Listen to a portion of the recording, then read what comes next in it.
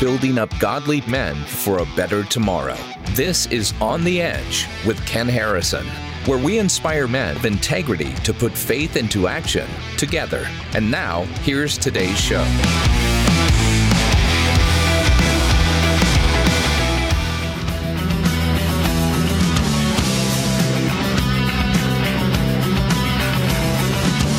Hey, Ken, thanks for having me jump on. I'm Brian, the producer, and we're on your podcast. We were just mouthing Iron Maiden tunes because we just found out we were both huge Iron Maiden fans in high school. The analogy that you gave a couple episodes ago was that it's okay that we started off in concert T-shirts with, oily hair and pimples and ripped jeans because it gave us a place to start to go in the right direction. Yeah, that's right. Hey, today I'm jumping on because we're entering into the second year of On the Edge, and it gives a lot of our base, a lot of the listeners that are starting to join us every week to learn a little bit about you. Is that cool? Yeah.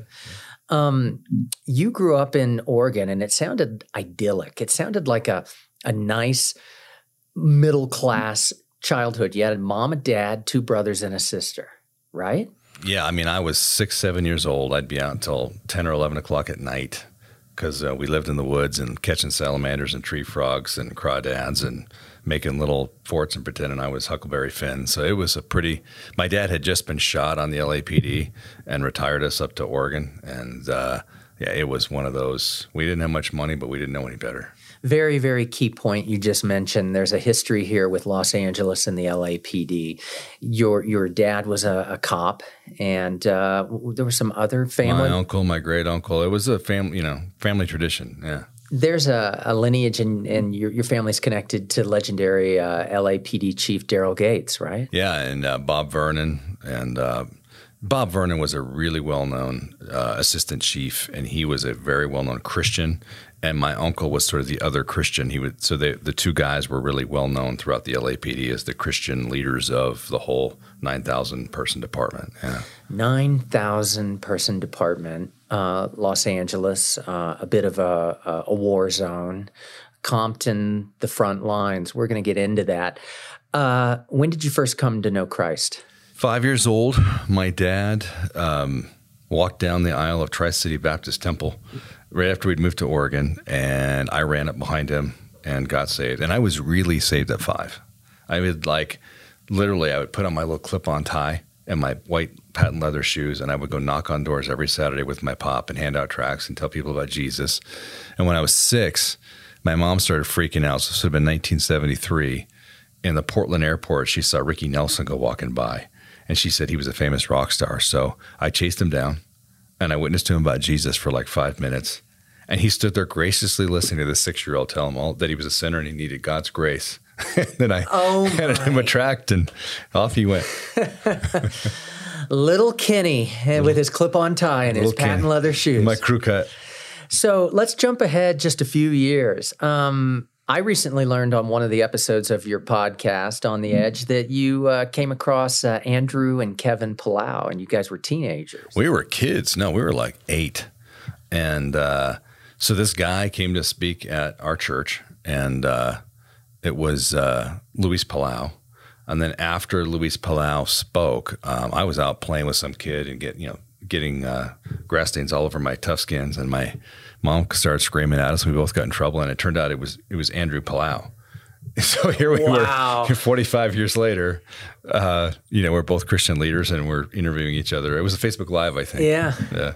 That's cool. So growing up in Oregon, playing in the woods till 10 o'clock at night, good family. But then your dad once said something about education and higher education and white-collar careers. He said, son, and I'm paraphrasing, you only go to college if you're going to score touchdowns. That's right. What do you mean by that? Well, my dad was a contending professional boxer. So he was a middleweight Golden Gloves champion of Cleveland, and both my brothers were unbelievable athletes. One was an All-American basketball player, one was a 2-time All-State running back, and then there was me. So I wasn't going to get anywhere by scoring touchdowns. I had a college basketball scholarship to George Fox College, NAIA, small college. So, education wasn't something that was valued in our house at all. But the Lord had different plans for me. So when I went to the LAPD, I didn't even have my college degree yet, but God used that later. So your young adulthood has some sort of serendipity to it. It sounds like you wanted to be a tough guy, maybe, and you were looking at the Marines and the Navy and the military, and there was a fork in the road. And how old were you when you hit your first fork? Oh, gosh, I was 19. Okay. So I went into the Marine Corps OCS, graduated from OCS to be a pilot. And the Navy picked me up. It's a longer story. I talked to Ollie North about it because I was like, I never really completely understood. Somehow the Navy grabbed me from the Marine Corps, and the Navy went to put me into flight school. And I wanted to be on the LAPD like my dad, my uncle, my great uncle. So then my mom said, well, who are you going to choose? Because both were happening at the same time. Naval Flight School and the LAPD was doing my background. And I said, well, whoever calls me first. So the LAPD called and said, you've got 8 days to be at the police academy. And I didn't even have a car. So I scraped together $5,000, bought a used Oldsmobile, jumped in the car that day and drove to Los Angeles. And the next day, the Navy called my mother and said, okay, he's got his appointment to Naval Flight School. And she said, sorry, he took off. He's going to go be a cop. And they said, what? I mean, nobody turns down Navy Flight School. And she said, well, my son's that stupid, so. You could have been Goose, man. I could have been. Yeah, I feel the need for speed now. So what happened? What did you? You're in this car. Mom calls. Oh, we don't have cell phones. You get to LA. You check in with mom, and she's like, "The Navy called. Are you sure you made the right decision?" And I said, "Yeah." Well, I said, "Whoever called me first." So I go to the police academy at that time. Now 7 days later, and that was it. The rest was history. Wow. The rest was Rodney King and Crips and Bloods and all that. So, Los Angeles. You kind of got galvanized, as I understand it. You had some armor put on you. You're living in Orange County. You've told this story. I was living in Redondo Beach, man. Okay. Yeah. So you're living in Redondo Beach, and you'd go in, and you were assigned. You and I have talked about this. The way LAPD rolls, it's two officers in a car. Right. So you've talked a lot on this podcast and with Promise Keepers about friends and buddies that you can trust. Did you have a buddy, and did you have a mentor at LAPD? I did not have a mentor. I really looked up to my uncle, who was still a captain at that time. But yeah, very, very close friends. Because that's the thing about men. When you're in a situation where your life literally counts on your partner, that will drive you guys really close. And I remember when I said I was leaving the LAPD, a bunch of those guys broke into tears. I mean, it was that. So you're that close when you're cops together. The amount of stuff you go through together, the amount of stuff that you see, you just can't explain that to anybody who hasn't been a cop in that kind of a situation, that massive high crime, high violence, taking bullets together in foot pursuits where either one of you could die at any moment. So now you're in your early 20s, and you're wearing the badge, and you're rolling in a unit, and you choose South Central. Yeah, because of my uncle's pull, I could go anywhere I wanted in Los Angeles. There were at that time 18 divisions. I think there's 21 now. So in New York, they call them precincts. In LA, they call them divisions. So I could request anyone I wanted. So I just requested the worst 77th Division, the most notorious. That's where Compton and Watts is and all that stuff. Early 90s, the cartels, figure out that there's a way to create more evil, and it's producing something called crack cocaine. That's right. It's much easier to get people hooked, and crack cocaine proliferates throughout the city. And it's sort of this ugly fuel that drives a lot of bad stuff. And you saw families broken, young men broken, lives destroyed, and you saw people die. In my arms, yeah. Talk about some of the things that impacted you in those early days, where you guys would, as they say through the neighborhood and out east, What's the phrase? Across. I texted you because I heard it on a documentary recently, where you're in hot pursuit over the fences, through the neighborhoods, out east. Yeah, it's funny. I mean, I could tell a million stories, and I do about that. I'll give you one that's just sort of funny. So it's my second or third day out of the academy, and I had this partner, Hugh O'Gara. Isn't it funny? I used to remember names from way back when. Hugh O'Gara was my training officer. I mean, I'm literally right out of the academy. I was in Newton Division, shooting Newton because of also not Disneyland. Yeah, no. And we were in the Jordan Downs projects, and I'm literally just not really even a policeman. I've got a badge and a gun, but I'm like a college kid with and they haven't taken the safety band off the trigger yet. Right. Yeah. I still have my one bullet in my pocket. And so this blood comes walking in front of our police car, just walking right in. And Hugh had been shot twice in shootings already. He was a very, very senior guy, puts the car in park, reaches out, and I wasn't too young to yet see the guy had a .25 auto sticking in his waistband walking right in front of our car. He was so high, he didn't realize he was walking in front of a police car. So Hugh gets out of the car, and you were supposed to prone the guy out and all this, but he'd been through the worst so much. He's reached out, flips the .25 auto out of the kid's waistband, throws it to me, grabs the kid, has the guy handcuffed before he even knows what happened. And this is a tall kid. He's like 6'3", very athletic. And so he hands him to me to put in the police car.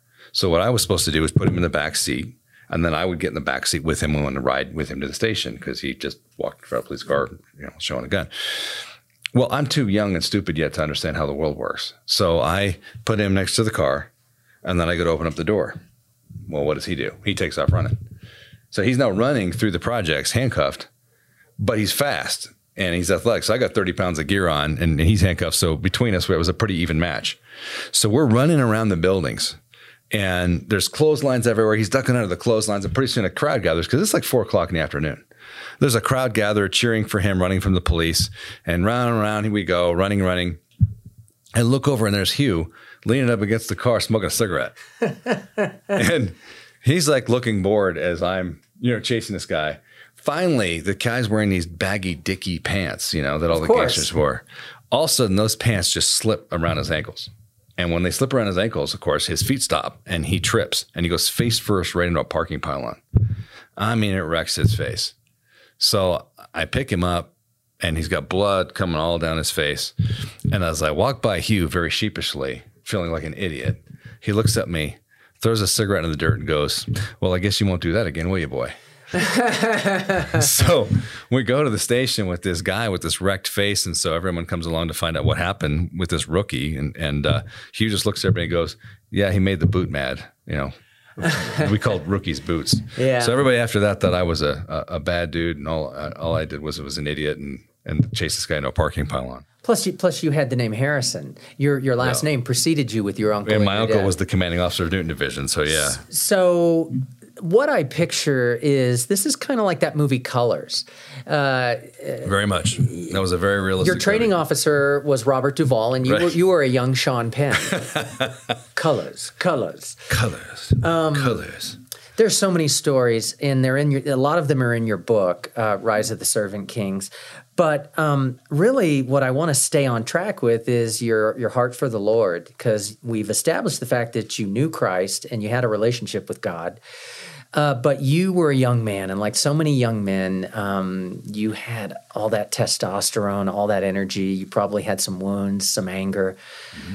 But you meet Elliot, and you get married in 1990, don't you? So you've got she's a cop's wife. Mm.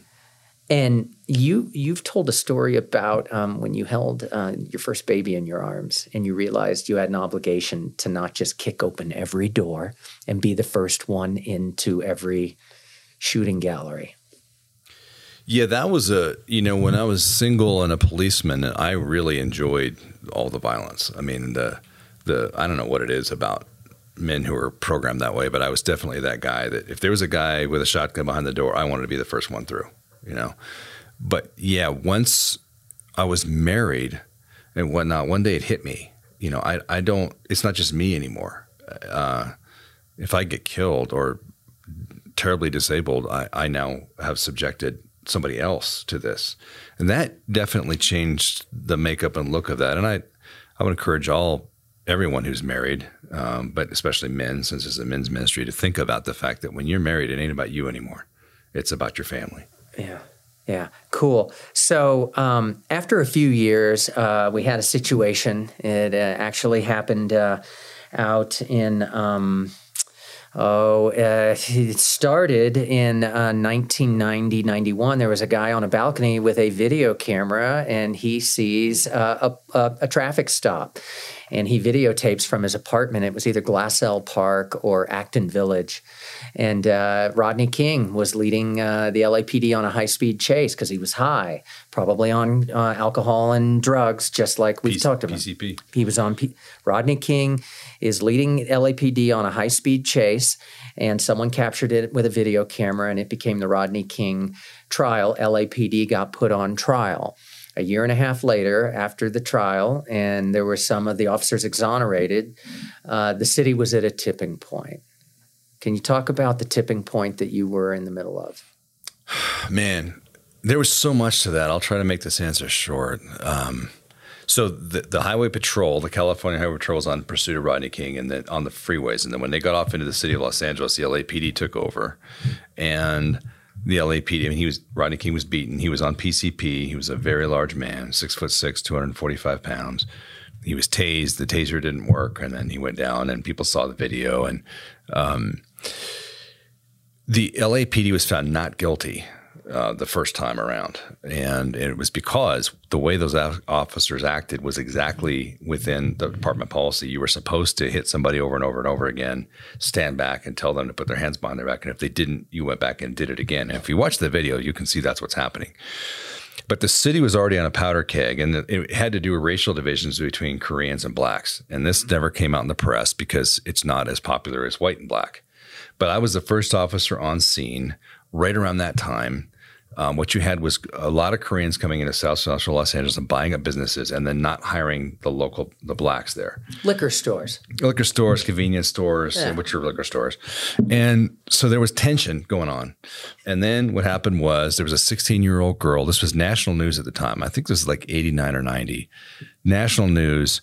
You can see in that grainy old black and white video from the store, the Korean woman accuses the black girl of shoplifting, and you can see the girl come up and sort of there's a bit of an argument, and the girl turns around to walk away, and the woman takes a gun out and shoots her in the back of the head and kills her. You remember that? I distinctly remember this. I was the first guy there, and I remember the owner's incensed. Well, she shoplifted, and as we arrested her for murder, and we searched the girl's body, she had not shoplifted, so she was innocent. So the tensions were really, really high. That resulted in when the riots occurred, people saw these buildings burning, I remember people saying, why are they burning down their own buildings, meaning the blacks who lived there? They weren't. They were burning down all the Korean-owned businesses. So that was the racial tension that went on. And we really watched the press. The LAPD and the people of South Central Los Angeles were very close. We had a very good relationship. The LAPD is the best police department in the world. It was then, and I don't know if it still is, but I think it is. But the training, we were very good at our job, and we loved our community. And they were very close with us. We used to fight over who would work on Sunday afternoon because people would go to church, then they would come home and have barbecue, and they used to run out in the streets and grab our black and white and say, officers, come on back and have barbecue. And we would. The logo on the side of the vehicle is to protect and to serve. And we really did. Yeah. So the press drove a narrative that wasn't true, that somehow, the LAPD was racist and they beat up Rodney King for no reason. And the community was confused because that wasn't who we were. And we were confused. And we were just cops, and we didn't understand that we were in the middle of a giant game of politics and selling newspapers, and I would say clicks, but there weren't no clicks in those days. It's really unfortunate. You look at what happened. You look at the violence. You look at Reginald Denny's face getting bashed in with a brick. All those things that occurred, and it was all based on a lie from the press. All of it. And here we are now with fake news and radical media. And that's why we do podcasts like this, so we can get out truth and have people tune in because Satan has control of most of the press. There is division being sown all the time, panic, fear, and we've got to get the truth out to people that Jesus is still in control, man. Gossip, innuendo, it goes back since the dawn of time, doesn't it?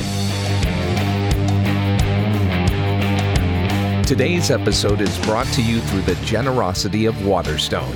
For nearly 40 years, Waterstone has assisted givers in supporting their favorite charities, like Promise Keepers, by crafting customized, innovative giving solutions. Waterstone gift strategists stand ready to create your personalized charitable plan, utilizing business interest, real estate, appreciated assets, charitable trusts, giving funds, and more. These donor-specific giving strategies allow givers to bypass capital gains taxes, receive a fair market value charitable deduction, and have tax-free growth for years to come. Prioritize income, minimize taxes, and optimize your giving with Waterstone. Find out how to give and receive the most from your assets by visiting www.waterstone.org. And now, back to today's show. So let's fast forward, Ken. 1992, they burned the city down. You realize, gosh, and you've said something before, during the riots, you were still going to defend what was right and wrong and uphold law, but you weren't going to expect any accolades or praise. You can't do that and expect... you can't be influenced by earthly judgment. All of us have to keep our eyes on Christ. We cannot, and in this day of Facebook and social media and whatnot, we have to be even so much more careful. I was talking to a guy that you and I know, I won't say his name, very big selling author. And he was just lamenting some of the criticism he'd gotten over his books. And he read me some of them, and they were terribly unfair. And I go, dude, you gotta ignore all that. You gotta cut through that. You're a best-selling author. And then finally I said, how many book reviews do you have? He said like 1,200 and something. He knew the exact number. Yeah. How many reviews were really critical? 5. I'm like, dude, you're concentrating on those 5. Yeah. No, it's harder than it sounds, because when people lambaste you and they're unfair and they lie about you, Jesus says, blessed are you, right? In Matthew chapter 5. But it's hard when you pour your life into something and you have people who are just able now through social media just to throw out judgment and criticism and lies about you that are just terribly unfair. So you touched on, you resigned, you turned your badge in, and you, as a young man, you're probably in your mid-20s, you have a wife, you are disillusioned with the city, and you walked away from what I'm going to call the family business. Your dad, your uncle, Chief Gates, Newton, Rampart, the elite Metropolitan Division. You remember all those names, man. Yeah. Wilshire Boulevard, Slauson. Hey, Hoover, if you were lucky, you Vermont. maybe got reassigned to Devonshire. Club Dev, man. Yeah. You went up there to play golf. So how did you pivot? And a lot of men and women listening to this, but a lot of men, we are so tied up, Ken, in our self-esteem and our sense of purpose is our career, how we make money, how we provide for our wives and our children. You're in your mid-20s. How did you give up the family business and get into this other line of work that became your career? So giving it up wasn't hard. It was finding what to do next, because giving up came from my uncle. So he had just retired, 32 years on, one of the most famous LA cops there ever was. And he fought the mafia in the late 50s all the way up. And he was in charge of Ronald Reagan at the 84 Olympics, his security. He was a legend. But Gordon called me up to his house in San Clemente where he'd retired, and he would sit out every day and listen to this new guy named Rush Limbaugh on the radio with his Walkman. He would sit up with a 44 Magnum in his fold-out chair, looking at the ocean, listening to Rush Limbaugh. And I remember him calling me and saying, Kenny, you need to come see me. And so I went and saw him, and he said, I saw that you're very decorated and you've been well-known around 77th Station. Yeah, Gordon, yeah. And he said, you're a fool. I tell us in the book. And he said, they are going to, after this Rodney King stuff, they're going to change this department, and you're way too smart. I said, I always thought you'd be chief of police. But now, because you're such a highly decorated officer, had been in several officer-involved shootings, they're going to destroy your career. So go do something else. So, when the guy that I looked up to that much says that, I took it And there were some other things. I was starting to get bitter and mean and angry, and I didn't like what I saw. And my wife, being a godly and strong woman, was a good mirror into my soul of maybe who I was becoming wasn't who I wanted to be. Mm-hmm. So I took her back to Oregon, where her family was and some of my family was. And that was the tough part of now what? Now what do I do? And I would go to the Portland Library every day, 'cause before the internet, and investigate careers. And I finally came up with this career, commercial real estate appraisal, and finished up my English lit degree and got into that through some serious humbling of the Lord and started a new career by 1995.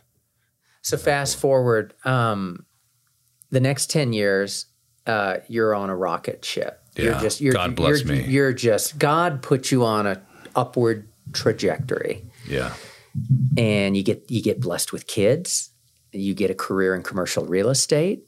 You climb the ranks until you're running a company with 22,000 employees. So I built up a company.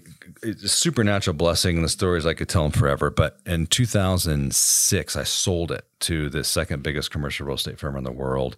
And then I stayed on and ran Colliers International Valuation.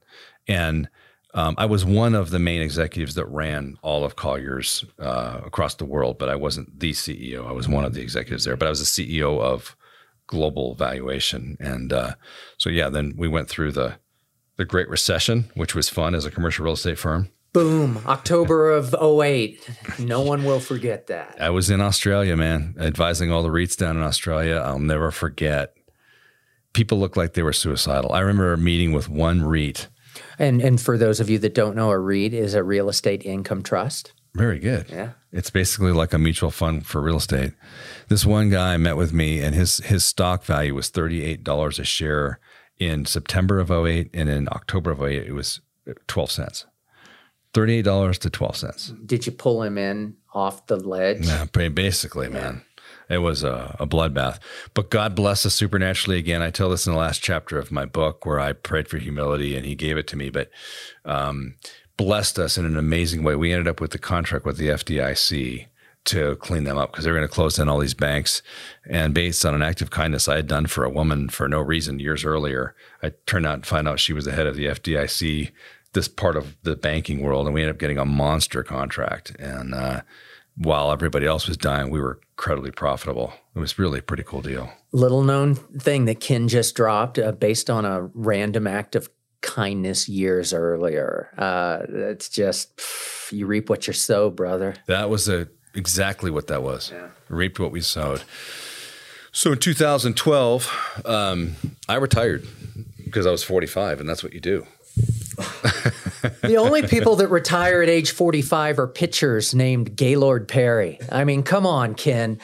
I seen this in your story. You wanted to hike and hang out in the mountains and ski. That's all I wanted to do. So let's just keep unpacking this. This is sort of the Reader's Digest version, but it's interesting. You're living out Ken's kingdom, not God's. That's right. And it was cloaked in a way that sounded really good. I mean, I was reading, I read Calvin's Institutes of the Christian Religion, Luther's Bondage of the Will, Bonhoeffer, Augustine's City on a Hill. I mean, and then Ayn Rand's Atlas Shrugged, all these books that you always wish you could read, but you don't have the time. Well, I got to read them all, and boy, was it impactful on what I believed. However, in 2014, after 2 years of blissful hiking and skiing and reading, and really coaching my son's football teams, getting my daughter into Liberty University, God met me in this very poignant way while I was praying in my closet. And he said, "Ken, call me by name. I did not put you through everything I did and teach you everything I did so you could ski and hike for the rest of your life." And I said, "Lord, what do you want me to do?" And he said, "Are you willing to be as ambitious for my kingdom as you were for your kingdom?" And I always joke when I first tell that story, and I said, "Lord, you're not supposed to talk to me because I'm a Baptist." But he said, "When are you willing to be as ambitious?" And then it came with a very stern warning: "Be careful of your answer; it's going to cost you your life." And I really struggled, man. I want you to know, it's like a struggle of the soul. I don't want to give up my life.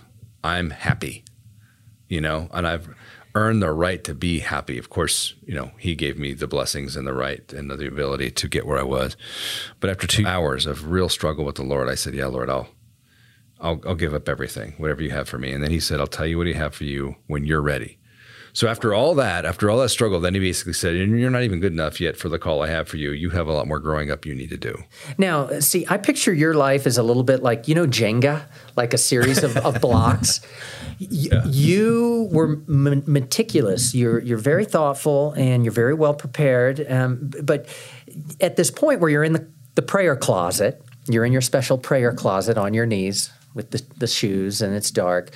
You're in a negotiation with God because it's like, man, I've gotten to a great point, but I've had to really make some difficult decisions.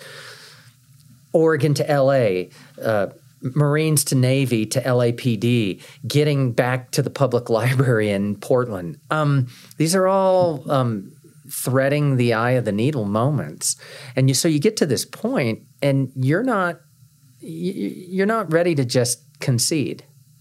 Are you willful with him? No, I was burned out on people, man. I was burned out on leadership. That was my thing. I don't want to lead anybody anymore. I don't want to be stabbed in the back, sued, fire anybody, gossiped about. I just want to be left alone. That was my thing. Just tired of it all. So finally you have an answer for God. God said, be careful of your decision because it could cost you your life. Was it a sort of clouds open or was it more subtle? It was scary. I mean, that's the thing. People ask me all the time why I've been able to do so many things, pick up and move to Colorado, the investments I've made, the properties I've developed, and on and all the stuff we've talked about. And I realize I've always just been devoid of fear. I've just never really been fearful. I just go into whatever. At that moment, it was like, what do you have for me, Lord? I mean, am I going to be in the Swangali tribe in Africa? What does give up my life mean? And at that point, he was like, I don't get negotiated with. You give up your life, and I'll tell you what I have for you when I'm ready. Actually, when you're ready. And that was for me, I think one of the very few times in my life I've ever been scared. Like this is pretty good, man. I got money. I got great kids, a beautiful wife. So Big Ken Harrison is scared after kicking open all those doors and chasing all those bad guys, tackling them to the ground, not knowing this moment scared you. Yeah, and I'll tell you, as a very brief story, God puts us through pain to prepare us for the next thing. And I went through something when I was 28 years old. I was in an accident. So I've left the LAPD and I get hit and I'm in the emergency room and I get hit by a jet ski, by a drunk guy on a jet ski. And I'd broken all the ribs on the right side of my body.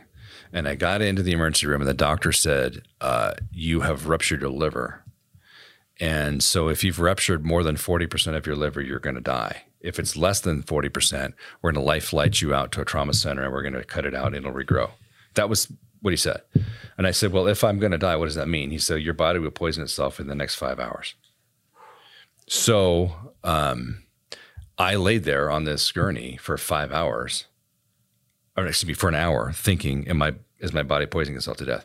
At that moment, for that hour, I spent thinking, I may be before the judgment throne of Christ in an hour. And he's going to ask me, what did you do with what I gave you? No, I'd never been taught that theology. Your whole life being played out in that hour. So me laying on a gurney, risking your life, kicking indoors and facing gunfighter is one thing. Laying on a gurney, thinking about it for an hour with all the adrenaline running through you is different.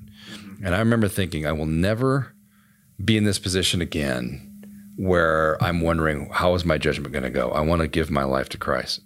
Fast forward, that pain prepared me for that prayer in the closet where God said, are you willing to die to everything? Because though I didn't want to, I was remembering that moment 20 years earlier of, Yeah, I want to make sure you that connected the dots of the gurney moment to the on my knees in the dark, not knowing. That's amazing, Ken. Well, as we wrap up, we're going to keep unpacking your story because it's got so many chapters, and I believe God has more chapters to write. So we're gonna continue to root for you. And in a coming episode, we're going to get into how you got involved with Waterstone, because Waterstone is our sponsor here. Yeah. And that is a story that deserves to be told. The incredible kingdom work that Waterstone does, because things got really good for you after that conversation with God, and you started to get into some purpose-driven work. Well, thanks for your time, and thanks for walking us through your past.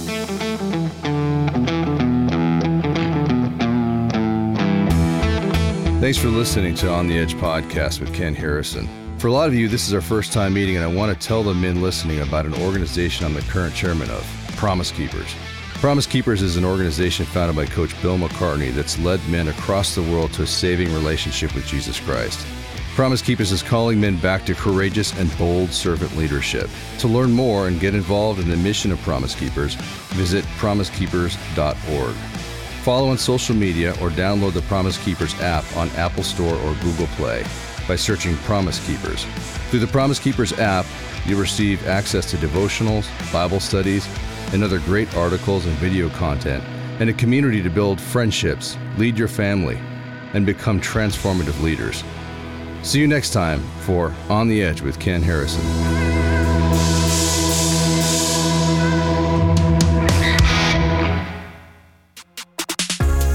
This podcast is part of the Edify Podcast Network. Edify is a faith-inspiring app that brings together thousands of the best Christian podcasts in one place for your listening enjoyment. Cut through the noise and grow your faith by diving into the world's top Christian podcasts today. Download the Edify app for free from the App Store or Google Play, or by going to edify.app. That's EDIFI.app.